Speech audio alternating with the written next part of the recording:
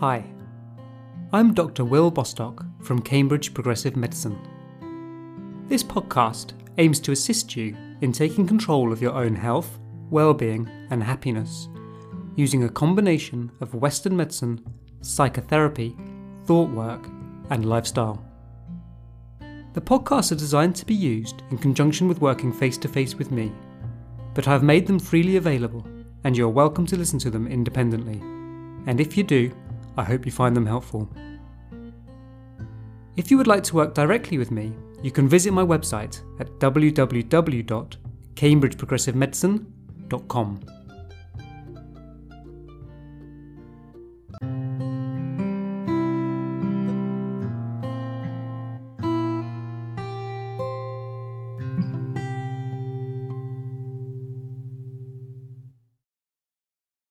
Before I talk to you about movement, I want to set a ground rule. Don't make exercise into a moral issue. There was a reason for last week's episode on moralising, even if it may seem that this has nothing to do with health at all. Healthy lifestyles are a common thing to be turned into a moral issue. I saw an example of this just this morning when I was in the gym. I don't go to the gym that regularly.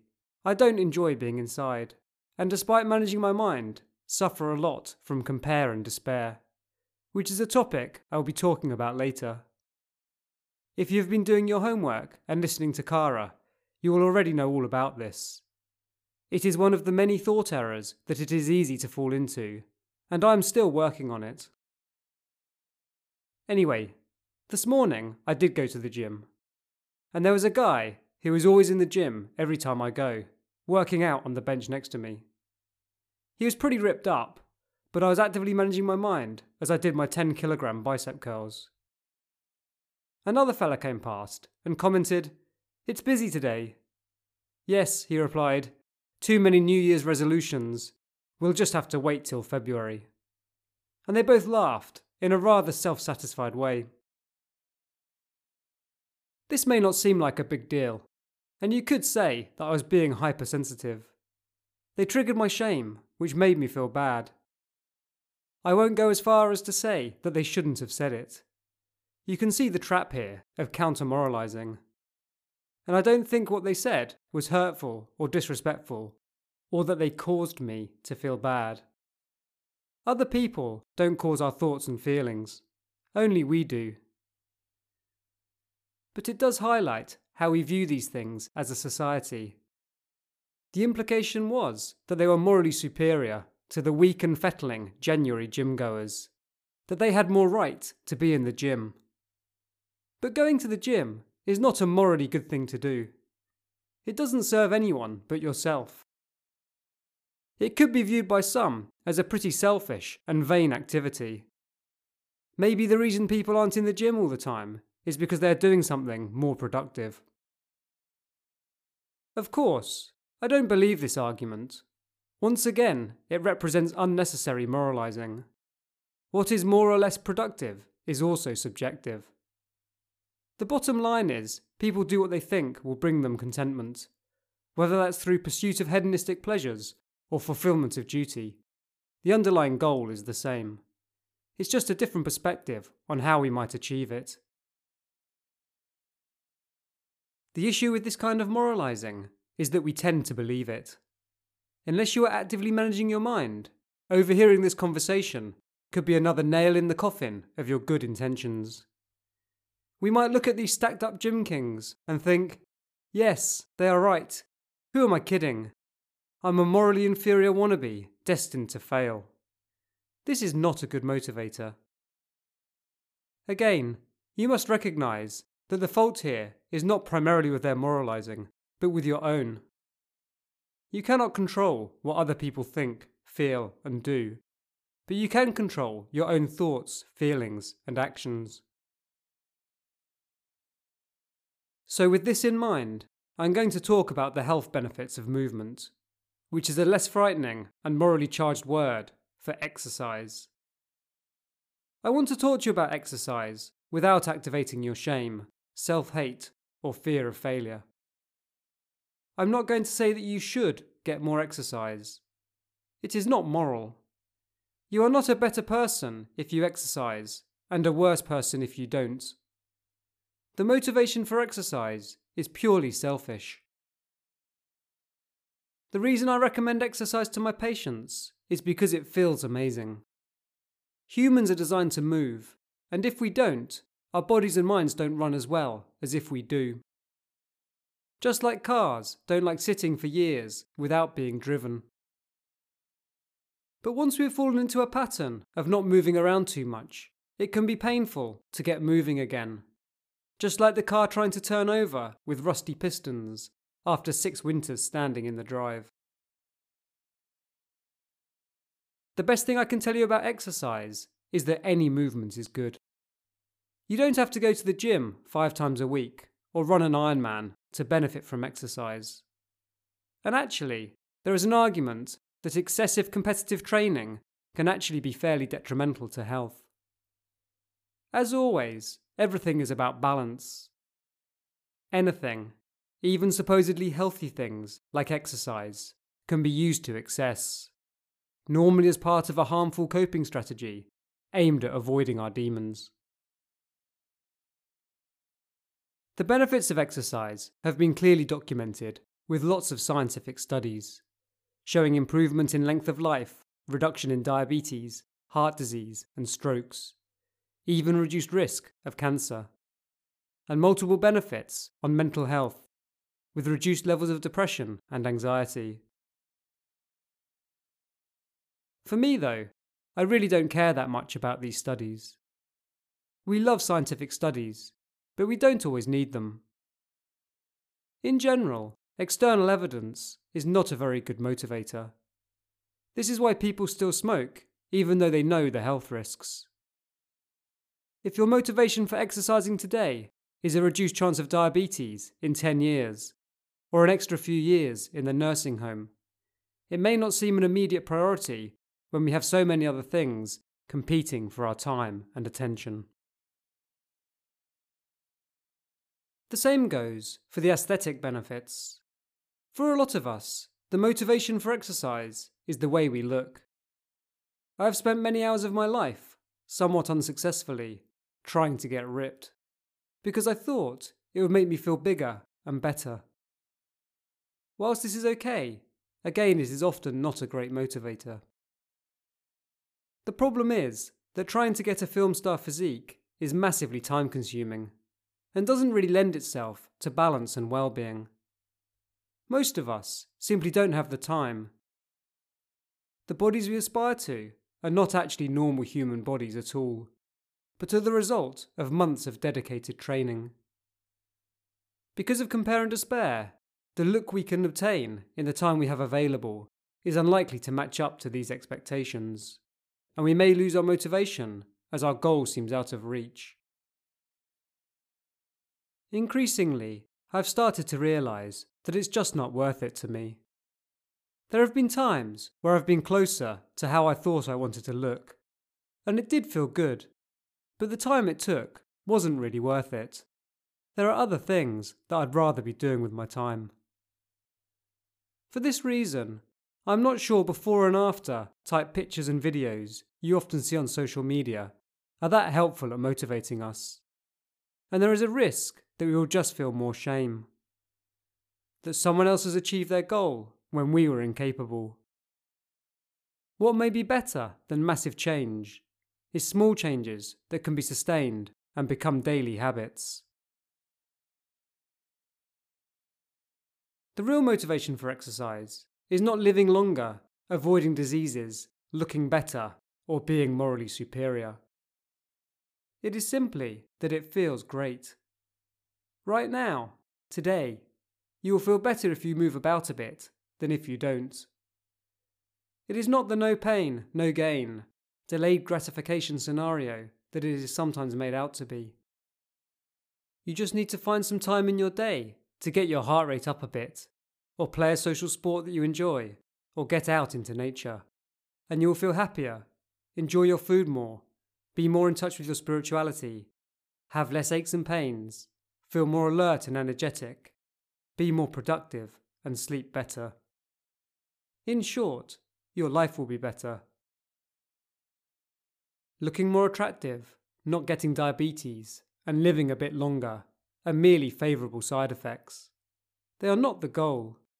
The exercise is its own reward. You don't need a scientific study to convince you of this. All you need to do is take a walk on the beach, in the woods, or down by the river, and observe how you feel.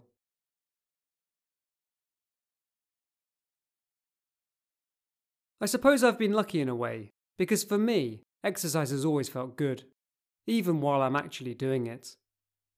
But I know that this is not true for everyone. My sister tells me that for her, going out for a run is thoroughly unpleasant at the time. She still feels all the benefits once it has become part of her routine, but it makes it much harder to sustain. What I would say about this is you never regret it.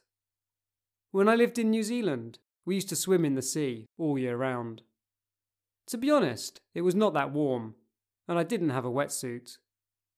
In the winter, it could sometimes be hard to get in.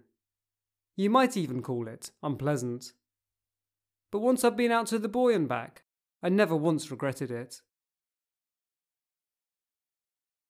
Because we are not going to worry about living longer or being more beautiful, but only feeling great, we can focus on finding the type of movement that works for us.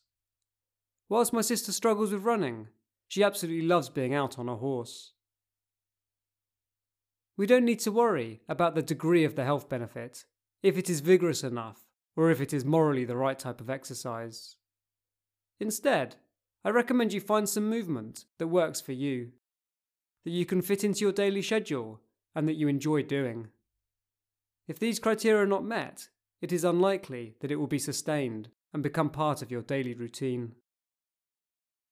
If we set ourselves impossible goals, there is a risk that shame of failure will mean we give up completely, and we may end up doing nothing at all. Although it should never be a competition, and I'm not a huge fan of setting targets that we can beat ourselves up for missing, there are some guidelines on the amount of exercise it is recommended that we get each week. I think this can be helpful so long as we don't get too hung up on it. It is, after all, simply made up by humans. It is not a commandment from God. The target should be thought of as a rough guide on the amount of exercise that gives the maximum benefit in feeling awesome. As with everything, there is a law of diminishing returns. The guidelines tell us where the sweet spot is for most people, where we can get the maximum benefit for the minimum effort. This will, of course, be different from person to person, and you will find your own sweet spot over time. The other reason the guidance is helpful is that because of the way our society is structured, we tend to lead very sedentary lifestyles. Just like with sleep, if left to chance, it is likely that we'll be getting far less exercise than we need to feel great every day. The targets just help to remind us of this. It is recommended that adults should do some type of physical activity every day, and aim to do at least 150 minutes of moderate intensity activity or 75 minutes of vigorous intensity activity every week. In addition, we should do muscle strengthening activities at least 2 days a week. Moderate intensity activity means our heart rate and breathing rate increases, but we are still able to talk. An example might be hiking or riding a bike gently. During vigorous activity, we are too breathless to talk much. Examples might be running or aerobics. There is loads more details on these targets, with some recommendations on how you can meet them, along with some links to some free workout videos on the NHS website, and I will post the link to this. It is very easy to fall into a pattern of doing barely any exercise at all. Even though I enjoy lots of different types of exercise, if I'm not mindful of it, I can easily go for weeks without doing any. Working as a GP is sedentary, mentally exhausting, and can involve long hours. The same is true for many jobs and lifestyles in modern society. There are some things which I have found helpful in trying to work movement into my daily routine, so I get to feel the benefits of exercise while still meeting my other commitments. As with all of this lifestyle advice, it is not earth-shattering news. It is simply about being mindful, prioritizing, and living with intention. One piece of advice that I have found to be helpful is to avoid convenience. Our modern lives are geared up for convenience. You could live for months without getting out of your chair, working, socializing, shopping, and ordering food online. We have machines that do much of our manual labour: dishwashers, washing machines, hoovers, cars, and electric scooters. Some days, I barely do 100 steps the entire day. I walk from my front door to the car, park at the surgery, sit all day consulting, and then drive home. If we can avoid some of this convenience, we can work some movement into our daily lives. For example, I will often walk to call patients from the waiting room, rather than using the tannoy. At one practice I work in, rather than having a coffee break, all the doctors take a walk, doing laps around the staff car park. We can stand rather than sit, take the stairs instead of using the lift, go to the shops rather than shopping online. Where possible, we can walk or cycle rather than drive. If we must use the car, we can park in the furthest possible parking space. This has the added benefit of reducing the chances of getting your car dinged. All of us have got used to trying to park as close as possible to the door. It really doesn't save you any time. Actually, it can be slower, because you often have to queue to get in and out of these premium spaces. Parking at the far end of the car park is surprisingly tranquil by comparison. Just through these small simple steps, we can massively increase our movement. There is exercise to be had in all kinds of unexpected places. Gardening and housework are forms of exercise. 3 hours of gardening is thought to burn the same number of calories as an hour in the gym. Playing with your kids, grandkids, or pets is a form of exercise. We can increase the benefit of these activities by dancing while cooking, lunging whilst doing the hoovering, or doing squats when cleaning our teeth. This kind of stealth exercise is a good way of increasing your movement, despite a hectic schedule, and may be enough to fulfill the recommendation that you should do at least some exercise every day. For me, this general jigging about during routine activities, whilst oddly satisfying, is not in itself enough to give me all the immediate daily benefits of movement. And I find the best way to achieve this is by adding in some dedicated time for exercise. What works for each person will be different, and will also change as your circumstances change. When I was in New Zealand, it consisted of swimming in the sea, hiking in the mountains, and riding incredible single track almost every day. Now that I live and work in Cambridge, this isn't really an option. In addition, a year ago, I picked up a calf injury, which has restricted what I'm able to do. But none of this means that I'm unable to enjoy exercise. For all of us, our situation will continually change. We may start a family, be working longer hours, move to the city, or have a long commute. We get older, fatter, and slower. We pick up injuries and develop aches and pains. When this happens, it is very easy to stop exercising and doing many of the other things that we used to enjoy. People often tell me stories like, well, I used to play a lot of football, but then I started working on Saturdays, so I stopped doing it. As we go through life, we must constantly adapt to our changing circumstances. And to do this effectively, we need to live purposefully and with intention. I know that if I'd sustained my injury 5 years ago, before I knew about managing my mind, I would have been far more distressed by it. But this distress would have had no impact on what I could or couldn't do. or do anything to speed my recovery. By actively managing my mind, I've been able to be more peaceful, although I'm not sure that my partner would entirely agree. I won't pretend I haven't done any complaining at all, but then she doesn't know how bad it could have been. Instead of focusing on what I can't do, I've been thinking about what I can do. Everything that happens to us is an opportunity to learn new things about ourselves, about other people, and about the world. When one door closes, every cloud. In the past, I've enjoyed running. I like it because it requires no equipment and no planning. You can just put on your trainers and go out the front door. For a time, I got really into running with my dog. I had a special harness for her, a harness for me, and a bungee leash. It's called Canicross, and if you have a dog, I can't recommend it highly enough. You can use sled dog commands and run like the wind. Working together with the dog gives an amazing connection, and it feels incredible. She loved it, and so did I. Since I've been injured, I've had to slow down a lot. What I've been doing instead, which I would really recommend if you have not done much running before, is Couch to 5K. Couch to 5K is an NHS running app that is free to download and helps you to get going with running. I've been doing it with my partner, and I've really enjoyed it. It paces you so that you don't go too fast, and is really encouraging. During the walking sections, you are meant to be able to talk, and we have found it a great time to catch up with each other's days.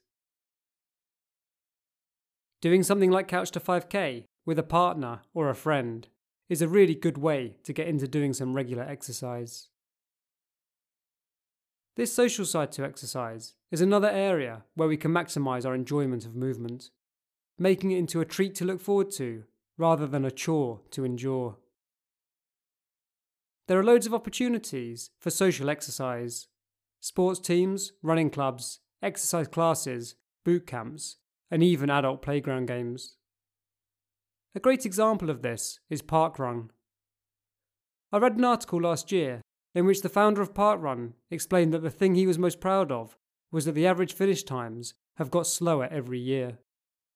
This means that more and more people were getting involved. If you fall into a pattern of not exercising, for whatever reason, I'd really recommend having a look at what is going on in your local area and thinking about getting involved. You could even think about taking up a new hobby or learning a new skill. My mum, who is 71, was living in Australia until recently, where she was a member of an over 65 surfing group. Now that she's back in the UK, there is not much surfing to be had, so she's enrolled in ice skating lessons. Something that I have really started to enjoy, that I never thought would be for me, is yoga. A few years ago, I looked at yoga with disdain, projecting my subconscious worldview with all its unintentional moralising. I thought, how can sitting around on the floor be considered exercise when you could be hurtling down a mountain? If you have never tried yoga, I would urge you to give it a try. The great thing about yoga is it is both exercise and meditation. It really helps me to connect with my spirituality, to feel calmer, more grounded and balanced. Plus it gives me the same great feeling as other forms of exercise. The other great thing about yoga is that, like running, you don't need any special equipment, and you can do it at home. It is very easy to slot it into your schedule and requires much less activation energy than going to the gym. Despite actively working at managing my mind, I am still a little self-conscious, and my downward dog is horrible. I don't think I'd feel confident going to a yoga class. Instead, I use Yoga with Adriene on YouTube. There are over 500 freely available videos, starting from very basic beginner sessions. Adriene is amazing. There is a reason she has over 6 million followers. She is incredibly encouraging for people of all abilities, starts slowly, and makes a deep spiritual experience fun and not at all pretentious. She puts you at ease, and her videos give me a sensation of lightness and hope. I think I might actually love her just a little bit. All you need is a mat, which you can get for a few pounds, and you are good to go. In the summer, I was doing it in my back garden, which was even better, because you get to be outside too. With so many videos, it may seem daunting getting started. What I did was do a 20-minute beginner's video over and over again. It is easier when you know what's coming up and you don't need to keep looking at the screen. And for me, it took some of the pressure off. In the past, if ever I took up a new sport or hobby, I wanted to rapidly progress, to be better and faster. And I'd get frustrated if I wasn't progressing as fast as I thought I should. And disillusioned when encountering people who were better than me that I thought I would never match up to. I think these thought patterns are quite natural in our society, where sport is often competitive and we revere the fastest and best. But I suspect for many people, it is not always a great way to view exercise. And certainly for me, it could be demotivating, reducing my enjoyment of movement.